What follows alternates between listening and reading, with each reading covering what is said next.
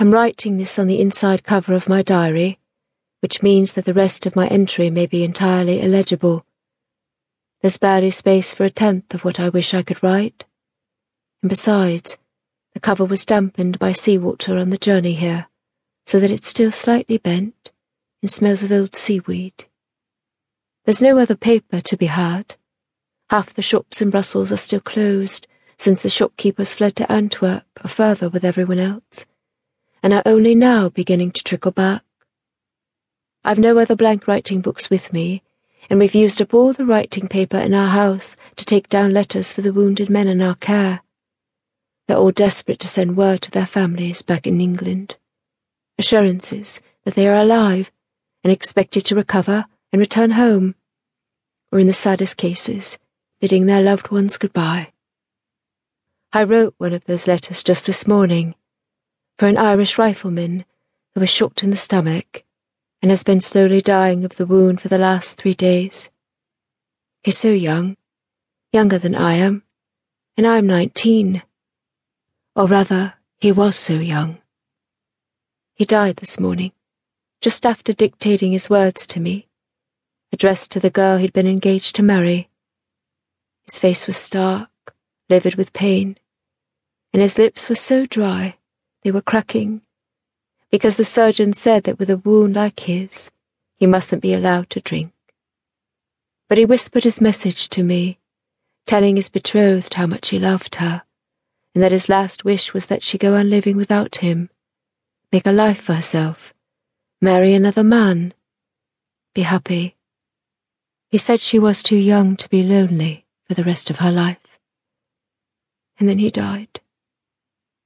That's really why I'm writing this, hoping that it will help me put the memory of it somewhere I can bear to keep it. Just now, I feel as though I could cry for days, except that if I once let myself start, I would not be able to stop. This entry will make quite a prologue to the first proper entries in this diary, which, flipping through, I can see are mostly an account of our Christmas at Pemberley.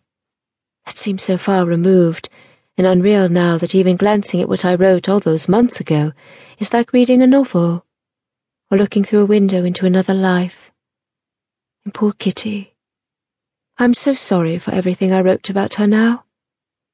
I feel as though we've been trapped in Brussels for an eternity, feeling the noise from the city outside beat on the walls of the Forster's house like a physical force. First the artillery fire from the fighting at Quatre Bras, then the thunder and rain on the night before the battle at Waterloo.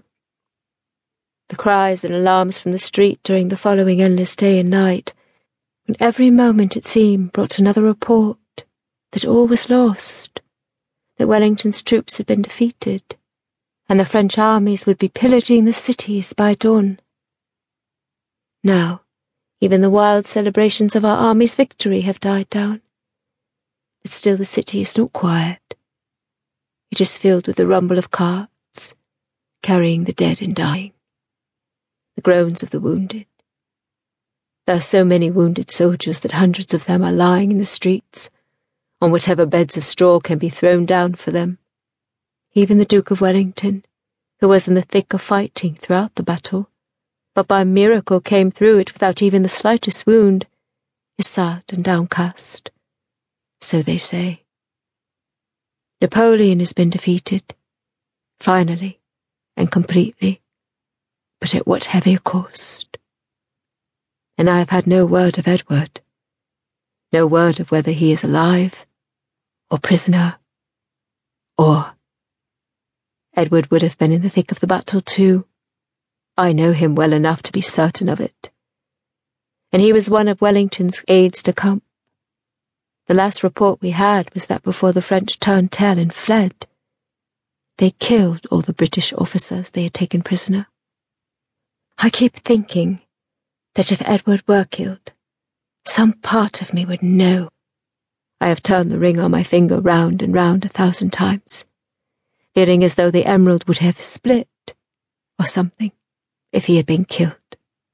That I must feel something myself. But would I?